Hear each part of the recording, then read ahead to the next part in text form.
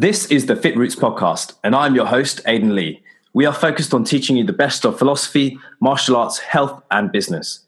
Our mission is to build modern warriors who enhance their lives through continual physical and mental evolution, and then bestow that gift onto the next generation.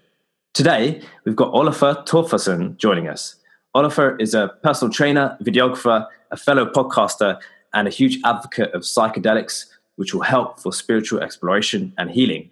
Welcome to the Fit Roots podcast, Ólafur. Thank you. Happy to be on.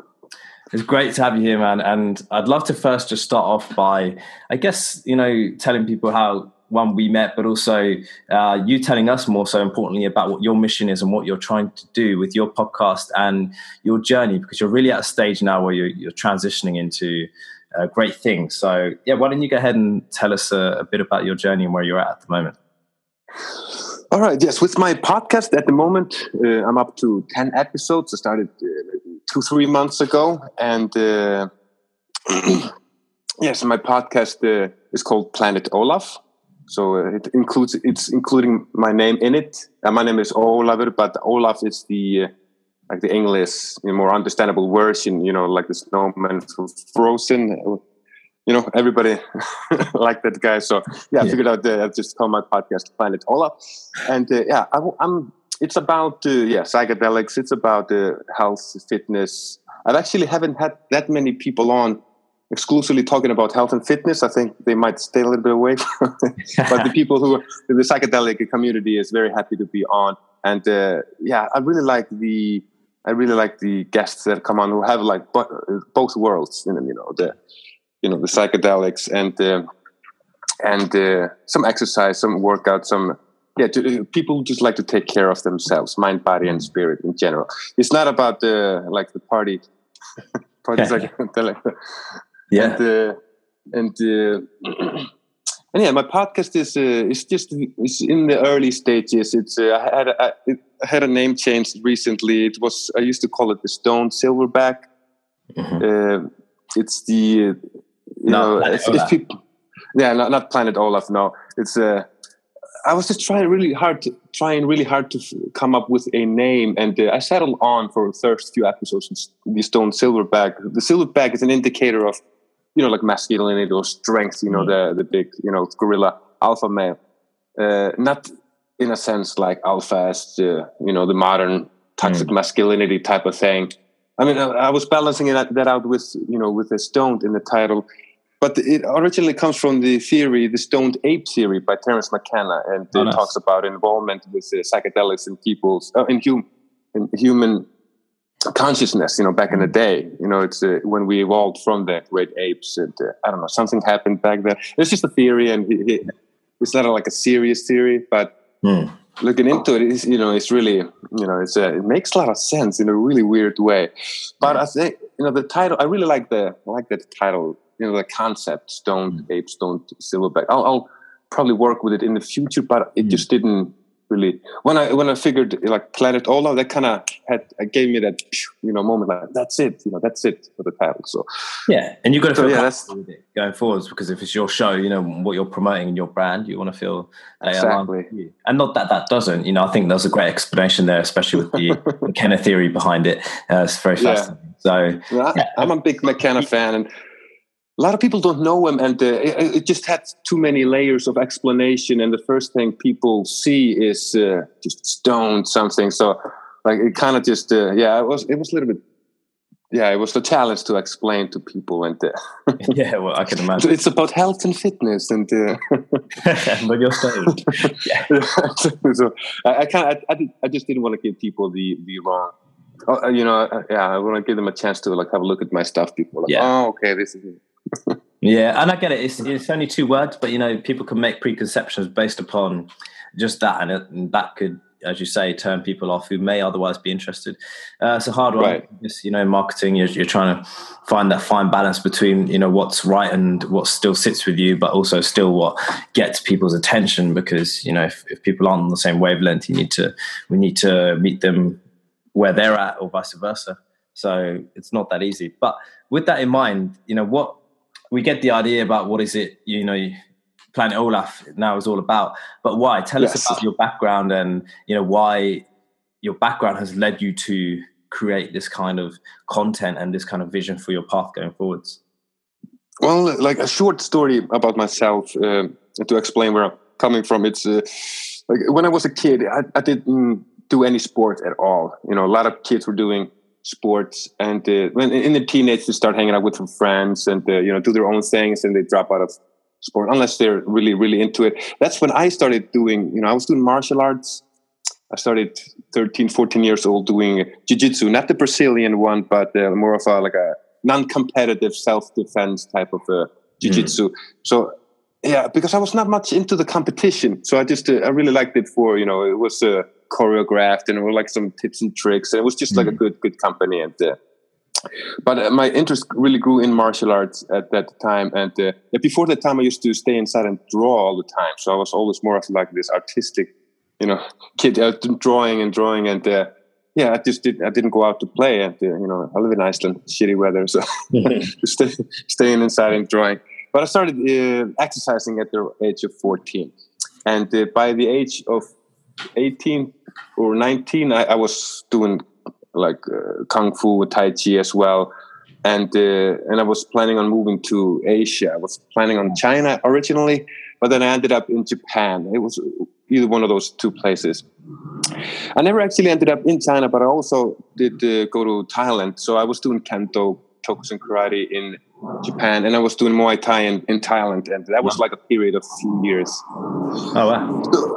So that's I was not maybe drawn that much. So I was more into like, you know, that's when it grew on me, all that physical exercise and also the competitive part, because I was competing in karate and Muay Thai, and that's like full contact. And I was never really planning on becoming a professional fighter or having it as a career, but it was like a test. You know, I'd been doing martial arts for a few years, and I didn't have any fighting skills, so to speak. I had like I could get myself out of situation, but not like a fighting skill.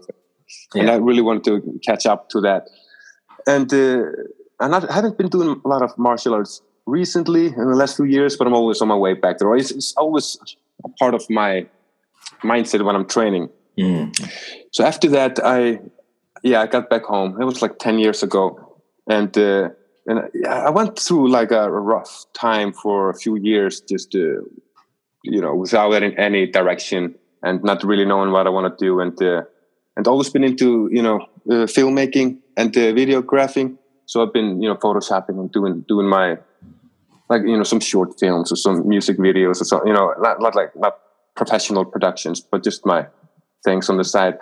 So that has always been a part of me as well. But maybe around 21, 22, I started getting really interested in reading up on psychedelics, you know, plant medicine.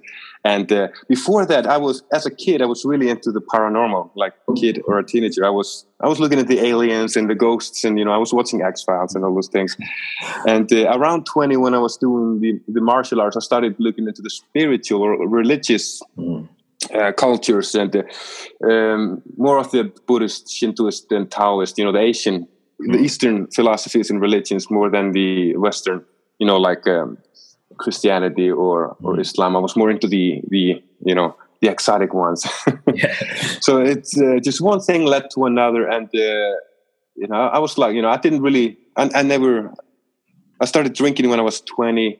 I was over 20 years old, and I was like a late bloomer, and so I was never really into, like, you know, the drug culture or anything like that. But after getting into, you know, the psychedelics, I kind of, looking back, I knew like it was bound to happen.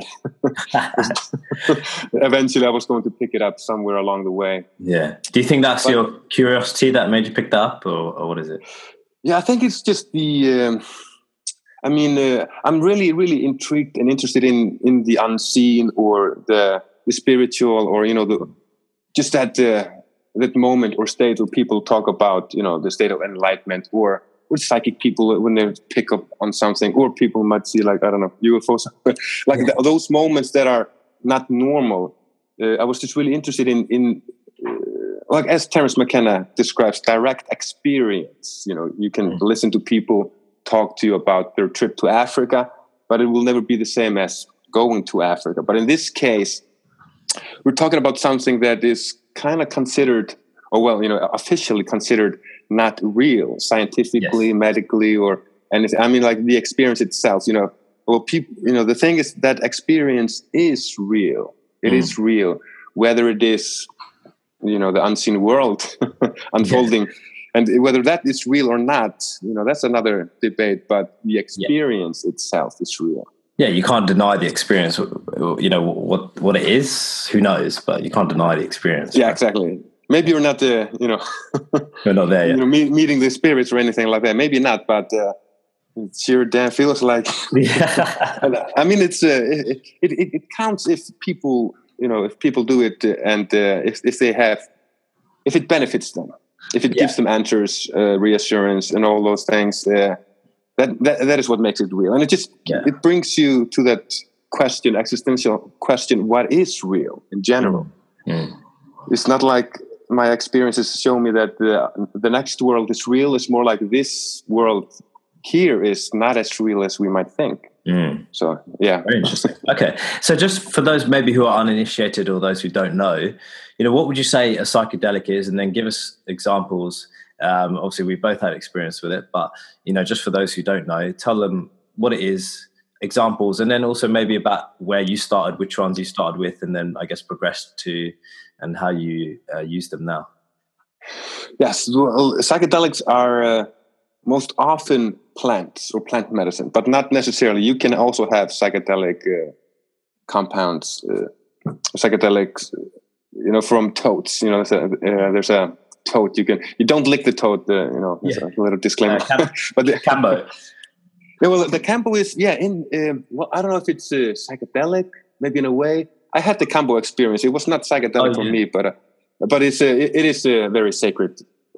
Like frog in Amazon, and it's a medicine, and it's really powerful and really potent. I was referring to the DMT toad, the Sonoran desert toad that has a DMT, one of the lesser known psychedelics for the general public. The most common known psychedelics are LSD and mushrooms, and those are the triggering words. People go, acid, magic mushroom, but. I tend to talk about, like like psychedelics, entheogens, and just plant medicine. Use those words before I start using words like mushrooms and LSD. Then you can see who is interested in those things behind, those. Behind negative connotations and stuff, right? Yeah, like it might throw them off, and that's okay, because that is just it's just the way it is. It is a big taboo, and. But the other psychedelics, like there's this cacti peyote, and then the ayahuasca is really, really on the rise. I remember back in the day, just a few years back, people didn't really know that word, but every now and then people are like, yeah, I've heard about it. People who are not into those things, they heard about ayahuasca. That is not a plant, but that is a mixture of different plants that when they are brewed together and ingested, they bring about a profound state of consciousness. And those psychedelics have been really, they have been a part of our history, human history, even before, as the Terence McKenna theorizes, we were already, eating them when we were, monkeys. And, exactly. I mean, animals seek out psychedelics, and plants that give them euphoric states, and we can't really ask the animals, but they seem to be tripping after eating stuff. I mean, they eat plants with those compounds in, and then they seem to be like having a really good time, a really deep time. Deep. Yeah, there's quite a few examples of that in nature. It's quite fascinating when you watch them. Just as you say, tripping balls. So it's it's very, very interesting, especially for us. We can report and communicate it, but the experience between one another, which is obviously the more amazing part, and second to doing it, obviously. Now let's move on. So obviously you've got experience with it, as I have, but I think this is the first time I've like I said to you earlier, actually discussed psychedelics on this podcast, let alone my usage of them. But this is not really about me. So tell me, Oliver, what your experience is of them and how they have benefited you. Feel free to say which ones those are as well, and if different ones have benefited in different ways as well. They all share like a common thread, but in a way they also have their own own what is that? Say like own just for example like ayahuasca is very nature based, like it gives you like a really like a connection with nature. The mushrooms as well, but like in higher doses they can be pretty like cosmic, they can be very alien like, and well, ayahuasca still tends to be very very like nature, like mother nature connection, and rivers and trees. But if you have like a free base, or if you just take clean DMT, have those not an ayahuasca, just have the you mean if you smoke itself. it? Yeah, when people smoke it, and it can then it can become like really alien. But I haven't really had that so-called DMT breakthrough. But my experiences with psychedelics are, some of them were pretty intense, some of them pretty like light. Yeah. But I've had the psilocybin, that is the mushrooms, both as a mushroom and as truffles. And I've had the DMT and the 5-MeO-DMT, the ayahuasca. Yeah. Yes. And peyote and iboga. So yeah, I got a few under my belt. And but the peyote one was I didn't really. Well, it was a very interesting experience, but I don't think it took me really anywhere. It was more of a physical. I was just, I had it for 2 nights, and it's a very interesting weekend. We had like a sweat lodge as well. Oh, wow. And that was also, in a way, that was also really like therapeutical, or like, it was really not like psychedelic, but I mean, it's impacts your mind. It was part of the process. But I was just like really, really sick, and I was just throwing up a lot, and during a peyote? Yes, during the peyote. And but the weekend after, I had ayahuasca, and I had no nausea at all, and I just went really, really, really deep. So I felt like the peyote had cleared the path a little bit. I see. So let's take them one by one. So I guess let's start with I guess it depends how much you take, but let's start with the not conventionally as strong ones. So start with psilocybin mushrooms. Yeah, tell us a bit more about that and your experience with those. The mushrooms are probably one of the most common, along with the LSD. I've never had the LSD experience. Okay. And the mushroom is it grows all over the world, and it is actually very unique. It has now my English is being put to the test. It has like a 4-phosphate something molecule. It has a molecular structure that is unique in nature, nowhere to be found out. So that's a really, really, I don't know, like a alien fingerprint. I don't know. Yeah. I'm quoting a lot of Terence McKenna stuff here. Yeah. And he is the mushroom is in lower doses. It can be very like manageable and enjoyable, and gives you like glimpses and insights. But in a larger doses, in a very large doses, it can just dissolve people, obliterate them. Just throw them into space of no ego, and so they're pretty powerful. So people should be very. They should be very. It's not a joke, even though careful. Yeah, exactly. Not a joke. A lot of people who I've heard a lot of horror stories, as anybody has. Most of the stories I've heard about psychedelics are pretty good, because I listen to the stories of the people who are doing it intentionally and in the correct setting and with the right mindset and have done their homework. But people who don't do their homework and to take too much or mix it with other drugs, whether it's alcohol or any type of prescription or other illegal drugs, that is always a bad story with a bad ending. So don't do that. Yeah, definitely. But the mushrooms can be pretty light, and they don't bring as much. People can get a little bit nauseous, but they don't purge. Purging is not a big part of the mushroom. Mm-hmm. So I had I've had a few of those experiences that just made me realize the potential of psychedelics, and it just made me read more about them. Maybe like one short experience with a few glimpses produced maybe hours and hours of me reading upon it and watching a documentary, talking about it, thinking about it. So eventually, a couple of years ago, I ended up in the Netherlands on my first official spirit journey, as I would call it. Nice. I consider myself, starting officially like my spirit journey with them. I had I tested it before. I was testing the waters, but I went first time for the swim. And then when I had at that point, I had my first ayahuasca weekend, and 2 weeks later I had another ayahuasca weekend, and a week later I had iboga, and after that weekend I had 5-MeO DMT, and then I went back home. Like, okay, wow, that's a time a little bit mind blown. Yeah, I think it was because it was my summer vacation. I had just 1 month, and I was just trying to cramp it all in there. Yeah, just take them all. I think like after the second ayahuasca weekend, I was kind of like, I could have gone home and just processed it. It was a little bit too much, but it's not like too much. It was not that bad. It was really, you can deal with it. It's more dealing with the experience rather than at the time. So let's go through them one by one. So let's go with ayahuasca first. So just start off with a brief explanation of what it is, and then I guess your experience after that. Yes, ayahuasca, it's very unique. I say that every time with all of them. It's pretty unique. Very special. It's very distinctive. The thing is about ayahuasca, it is a recipe of two plants, and it depends on what plant it is. One of them has to contain monoamine oxide inhibitors. Right? Yeah, exactly. The MAO inhibitors that blocks those enzymes. So the other plant with the DMT can be digested. Otherwise, it just goes through your system. You can eat a lot of DMT and nothing will happen. But the enzyme blockers will actually, letting it into your system and make you, feel and experience the experience. The DMT molecule, we call it's a drug. I mean, it's actually, what kind of, it is a neurotransmitter. Actually, it is native to the body.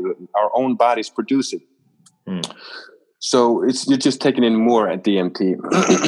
And so it's really weird. In a lot of places it's illegal, but everybody is illegal, I guess, because we have most mammals and plants have DMT. It's just some plants are considered like the teacher master plants by the shamans. They seek out the ones who have a lot of DMT in them. So that is, I don't really know how old that recipe is. People talk about 2,000 years. I've heard about 10,000 years. Yeah. But have you heard of the story? I don't know the accuracy of it or not, but from Graham Hancock, where he talks about how the shamans in Peru and in the Amazon originally found the coinciding plant, the MAOI inhibitor, or whatever. How they did that supposedly was they said that the spirits told them, because there's thousands, I think something crazy like 50,000 plus plant species in the Amazon. It's like, how the hell did they know which one would be the right inhibitor? Exactly, and also it's tricky to mix it together. So it is very common with those plants that they didn't really like find out by themselves. Like a lot of those stories are about the spirits visiting them and telling them, teaching them how to. Maybe some of them were like sidekicks, and they went to them, and told them like, if you do this and that, everybody can, contact us. Have that experience. Even with a Cambo frog, there was a shaman. The story tells about a shaman who drank ayahuasca because his people were sick and he needed answers and help. So the spirits, while on ayahuasca, they told him like, see that frog over there, go and do this and that, and So it's, so there's no, we can't really tell about, because they haven't been.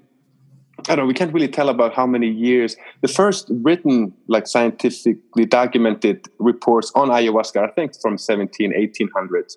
But we can't really tell how many generations back. They just look at archaeology or artifacts.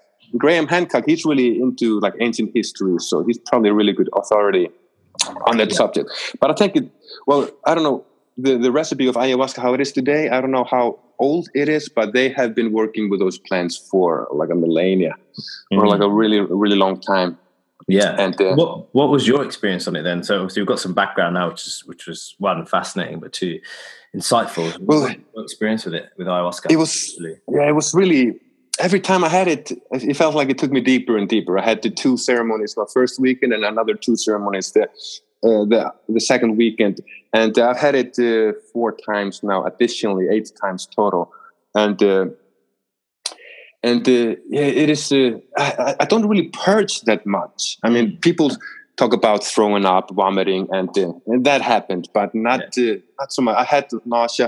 Even sometimes I didn't have nausea at all. But people talk about purge. It's about.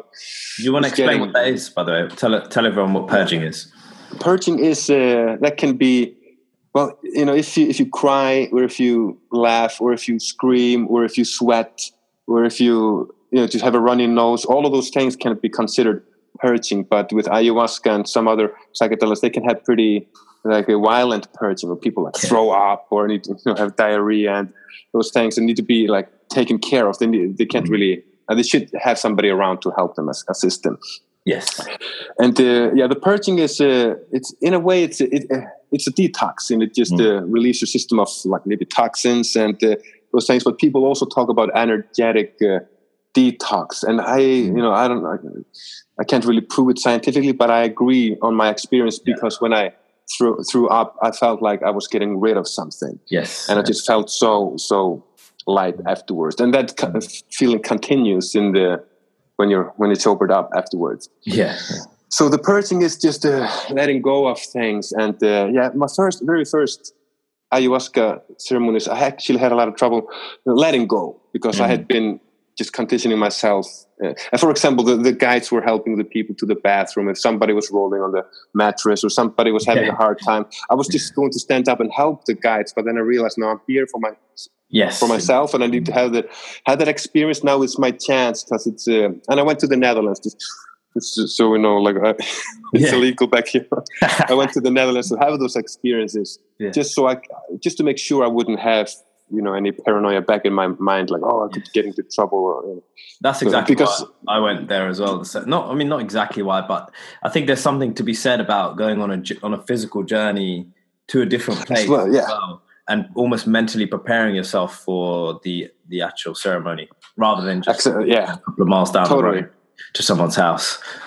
I agree. Yeah, but it's a journey. It's very symbolic. One of the reasons why I was reading about it for years, it was probably 6 years I was studying ayahuasca before I finally did it. I thought to myself, like, I want to do it, but there came a point where I just felt I have to do it. I need to do it. But I was just also just delaying myself, thinking about Peru, going all the way to the Amazon, and it's more expensive, traveling, and it's more, and all of that. It's more of a challenge. But when I did it in the Netherlands, I was staying with like my host family. I got like an adopted family there, and people that I've just good people I met on couchsurfing, and I've been staying with them every year now for the last few years. Like really lovely people, like a family in the countryside. And the ceremonial place was very close, actually, across the river. I was going to go like a big roundabout through the town and trains. Was this when you went to On Maya or somewhere else? Yes, it was Maria Johanna, but she had the team of On Maya. Yes, it was in. I can't remember the difficult pronunciation of those Dutch towns, but they told me like that the family told me just take the bike and take the boat over there.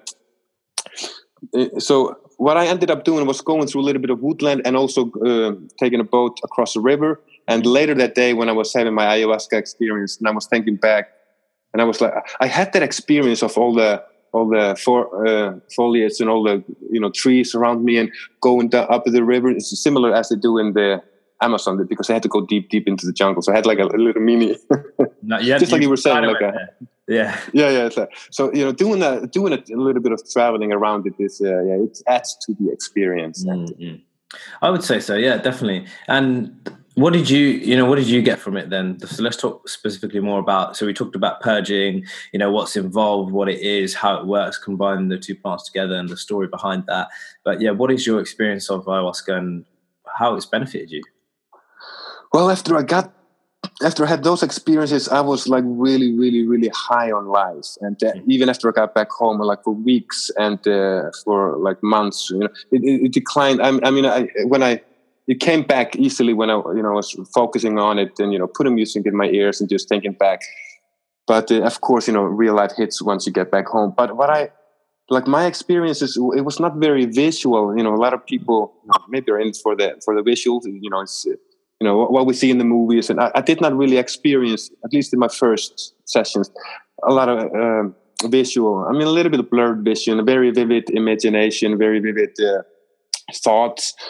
but it was mostly emotional, and it was just a lot of purging through nausea. And actually, in the first four ayahuasca experiences, the fourth one I finally threw up only once, and it felt really good. Up until then, it had just been nausea, and like a lot of crying actually relieved me of the nausea. And so I was just, it felt like it felt good, but it felt good because because it felt bad. It was just a lot of, I don't know, pain, grief, and just repressed feelings just coming out. The last time I had ayahuasca, it was just like, then I had a lot of visuals, and not much of, it was not digging deep down into any. Yeah, I felt like I was just having like a really good, euphoric, ecstatic experience, and just it was just really nice, kind of being just just feeling the love. All of my experiences up until that had just been about like letting go of pain, and the ceremony number 7 was actually a mixture of those both, so like letting go of all the pain, but I could feel like the good coming in as well. Good. So it's I don't know, it's hard to explain. It's really it's as with all you can't really put it because it's really personal. It's it's my memories, my feelings, and but yeah, what it did for me in my memories, in my just emotional state. I mean, like my life has been, it's not a miracle cure. It just gives you insights, it gives you answers, it gives you clues, it gives you tools to work with, and if you don't work with them, you're just going to get back into your old habits, which I did actually. And I went back to the Netherlands last year, and I went back this year as well. Yeah. And so, yeah, it's you have to cooperate with those. I mean, you have to kind of like sit down and listen while you're having the experience, but then you have to, you let them do the work, but then then you do the work afterwards. And you have to do it on both ends. And I think the guide I went with, I had last time for the ceremony we did a private ceremony on the second time. I think I was telling you when I came on your podcast recently. Yes. But the story was, she said it very well. I don't know if you met her, Marika, lovely lady. Yes. Oh, you did? Oh, she's brilliant. Yeah, I met her. Last year, yeah. She's really good. lovely. Oh, there you go. Because she was never there on the first time I went, but this time on the private one, she was our guide.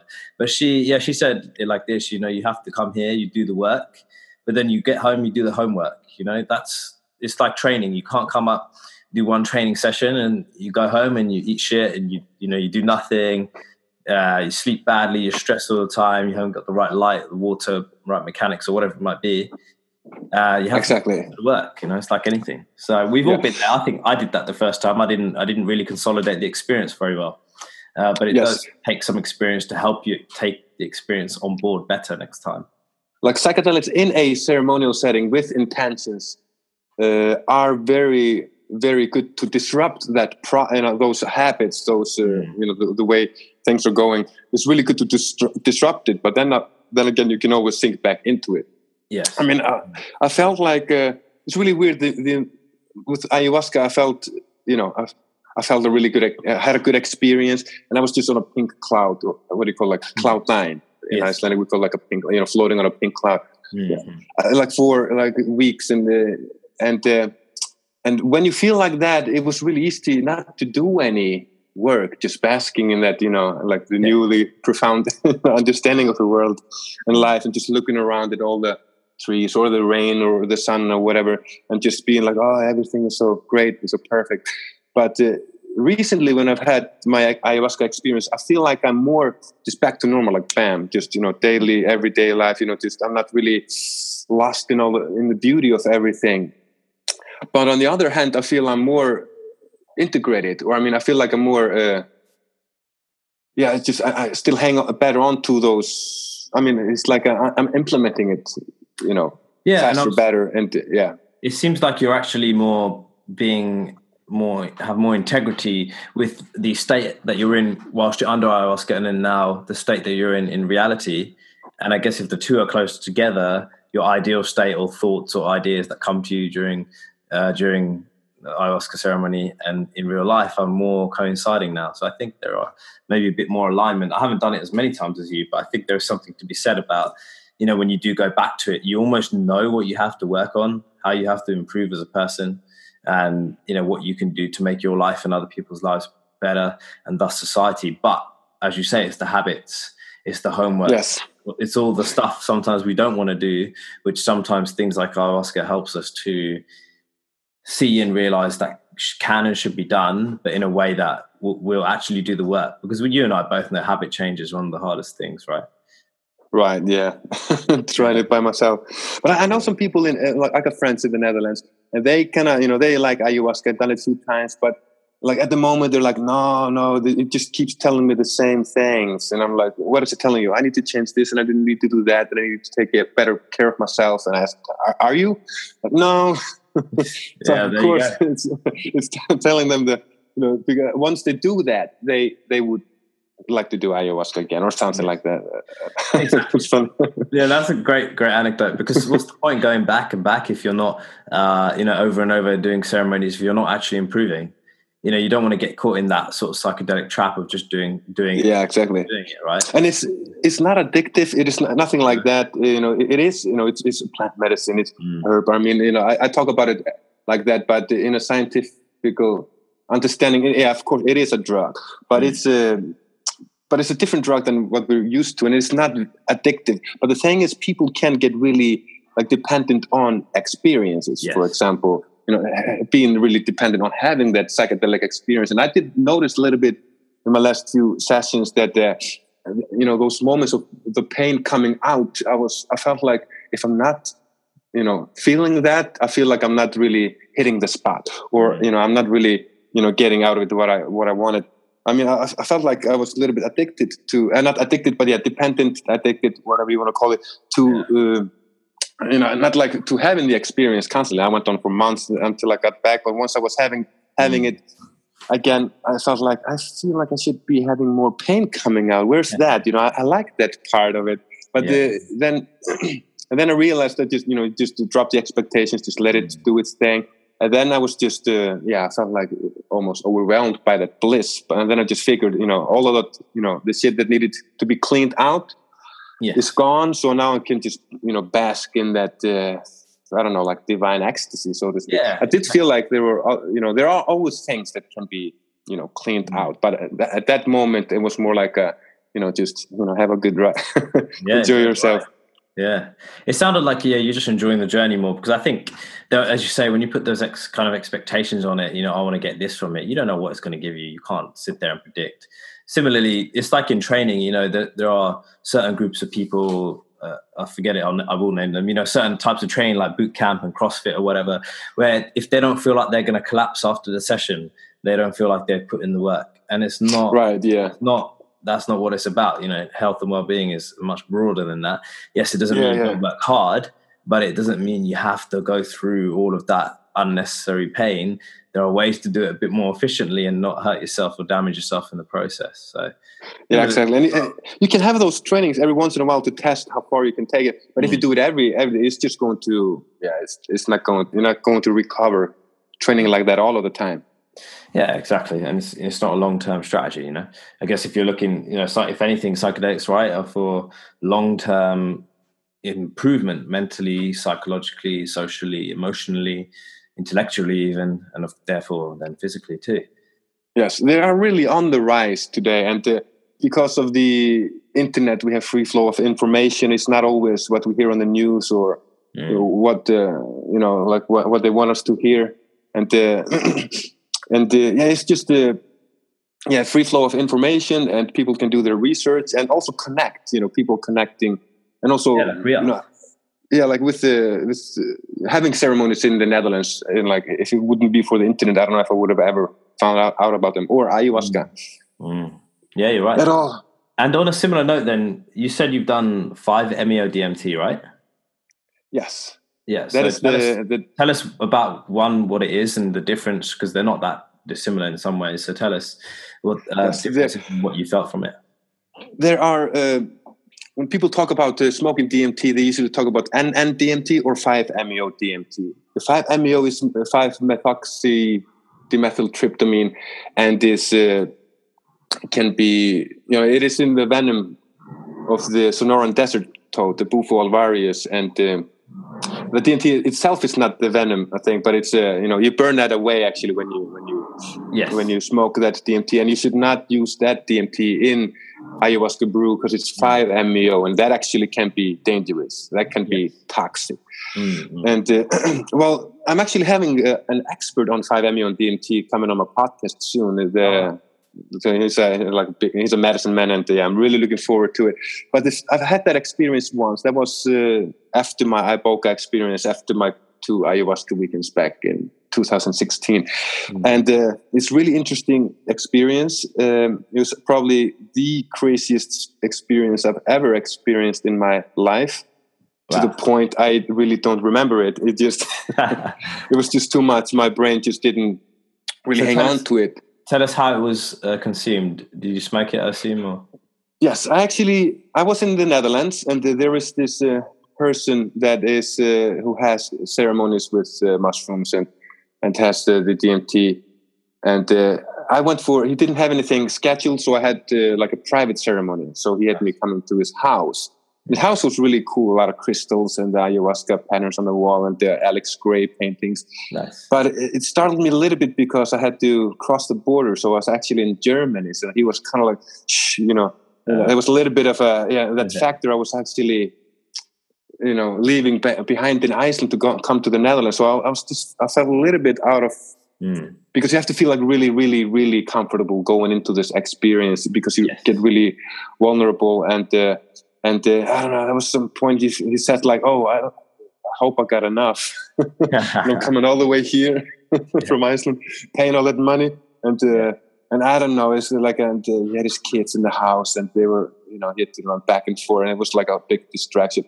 A really cool guy, and I really like his whole charisma. He's really into psychedelics, really dedicated, really knowledgeable. But there were like few of those things that, I don't know. I didn't have any, I didn't have like that breakthrough, I think.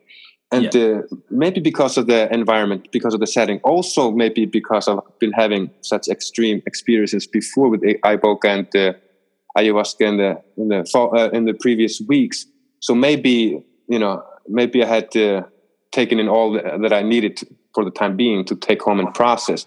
Yeah. But a year later, I had ayahuasca and a ceremony with Omai, and that was a moment where I was letting out a lot of the pain, but also taking in a lot of the good stuff. I mean, it was just being replaced in like the former experiences were just letting go of things, but now I was accepting.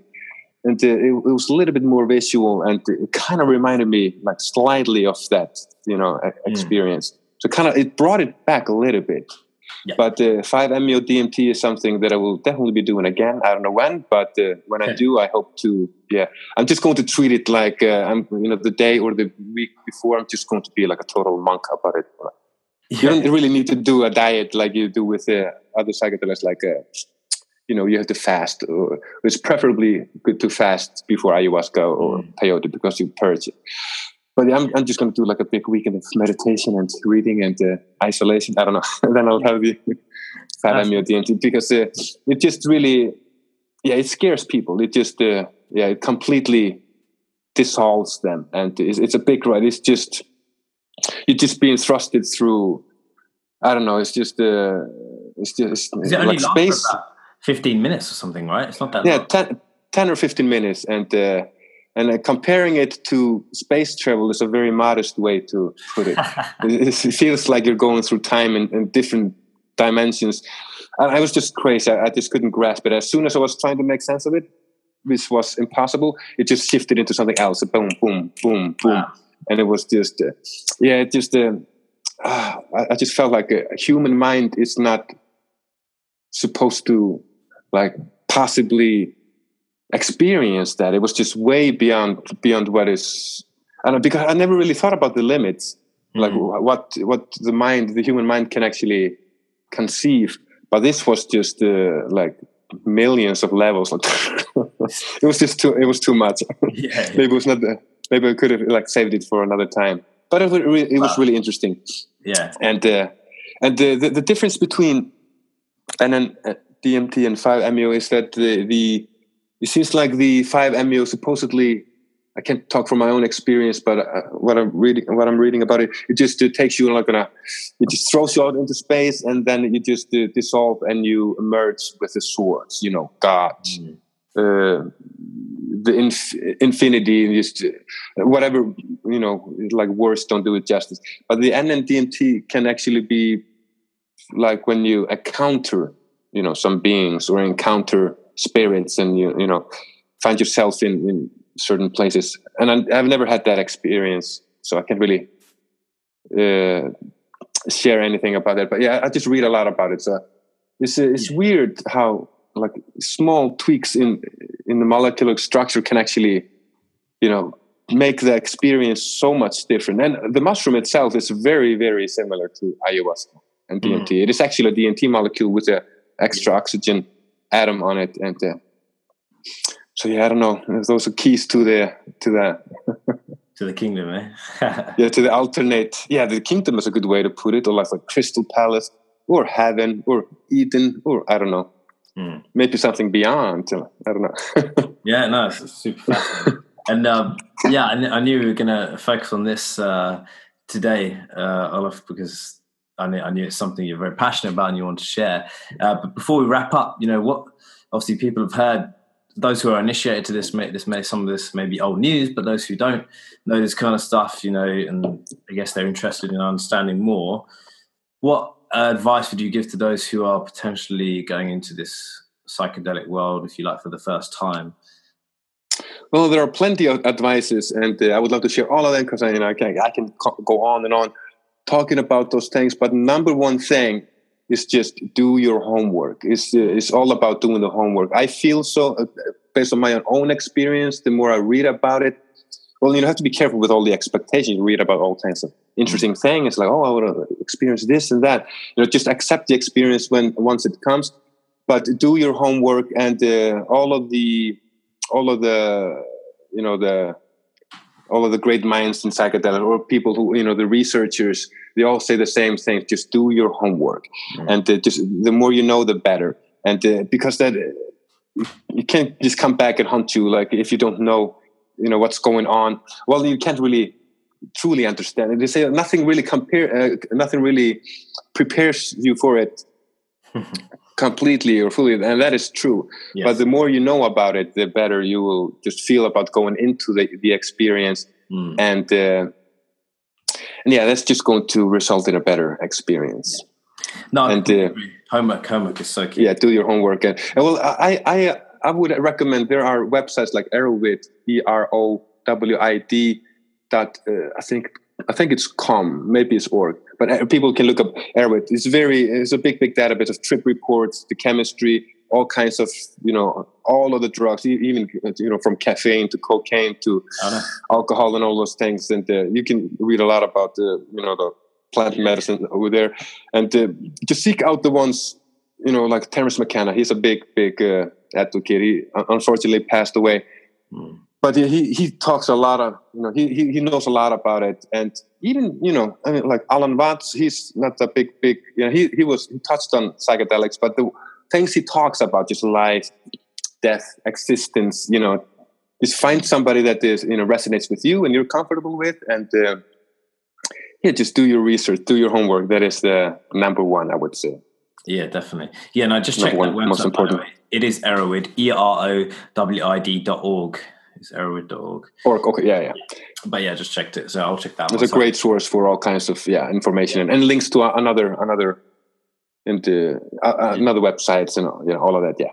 Yeah, I've not heard any of it before, so I'll check it myself. Any other tips before we wrap up, Olaf? Any other tips? Regarding psychedelics, or? But yeah, for beginners especially. Well, yeah, it's and then that being said, do your homework, and saying it's powerful, it's potent, and all that.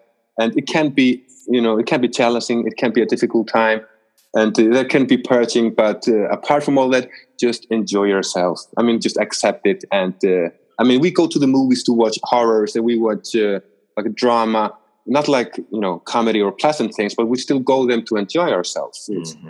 So enjoy the process, because it's it is as scary as it may sound. In a way, it is a moment of death. It is it's my experience, and it is a moment of death. It's kind of like looking over your life, and you're going to see, the good things. You're also going to see the bad things, but just appreciate it, observe it, and do not try to fight it. Just accept the experience. The more you try to fight it, the more the worse it's going to get. Yeah, I found that directly. It's great advice, because the more you fight, the more it gives you, and in the sense that the more pain it gives you. And when you just let go, and so it sounds so cliche, but when you let go and surrender, then it's just, you can relax. But it's a good it's in life. Really hard. Hold on too much. Easier said than done. Yeah, exactly. We hold on too much in life in general, and it's like, it's like stress. The more you hold on to it, the more it builds up. So we've got to let it go. And exactly, great advice. Awesome, man. So let's wrap up. So I think those are two great things. On that note, just as a caveat, it's not for everyone, but for those who are interested, it's something that hopefully this show has piqued your interest. I'm sure it has, because it definitely has for me, even though I'm somewhat versed in this area. But it's been a pleasure, Olaf. But before we wrap up, tell us where anything else you want to mention, but anything else about yourself, so where we can find you, website, social media links, or anything like that. Yes, people can find me as a Planet Olaf, both on Facebook, Instagram, and YouTube, and iTunes. And my next two interviews will actually be Maria Johanna, who led the ceremony from a couple of years ago, and also Dr. Jerry, as he's called. It was a long title. He was the author of the God molecule, the 5-MeO DMT. Really? So really, yes. Yeah, do you know him? Who he is? No. I've read The Spirit Molecule by Dr. Rick Strassman. Oh yeah, that's a great book. I recommend that one if people are into ayahuasca or DMT. That is the Spirit Molecule. This one is the God molecule. Those titles are like very spiritual, and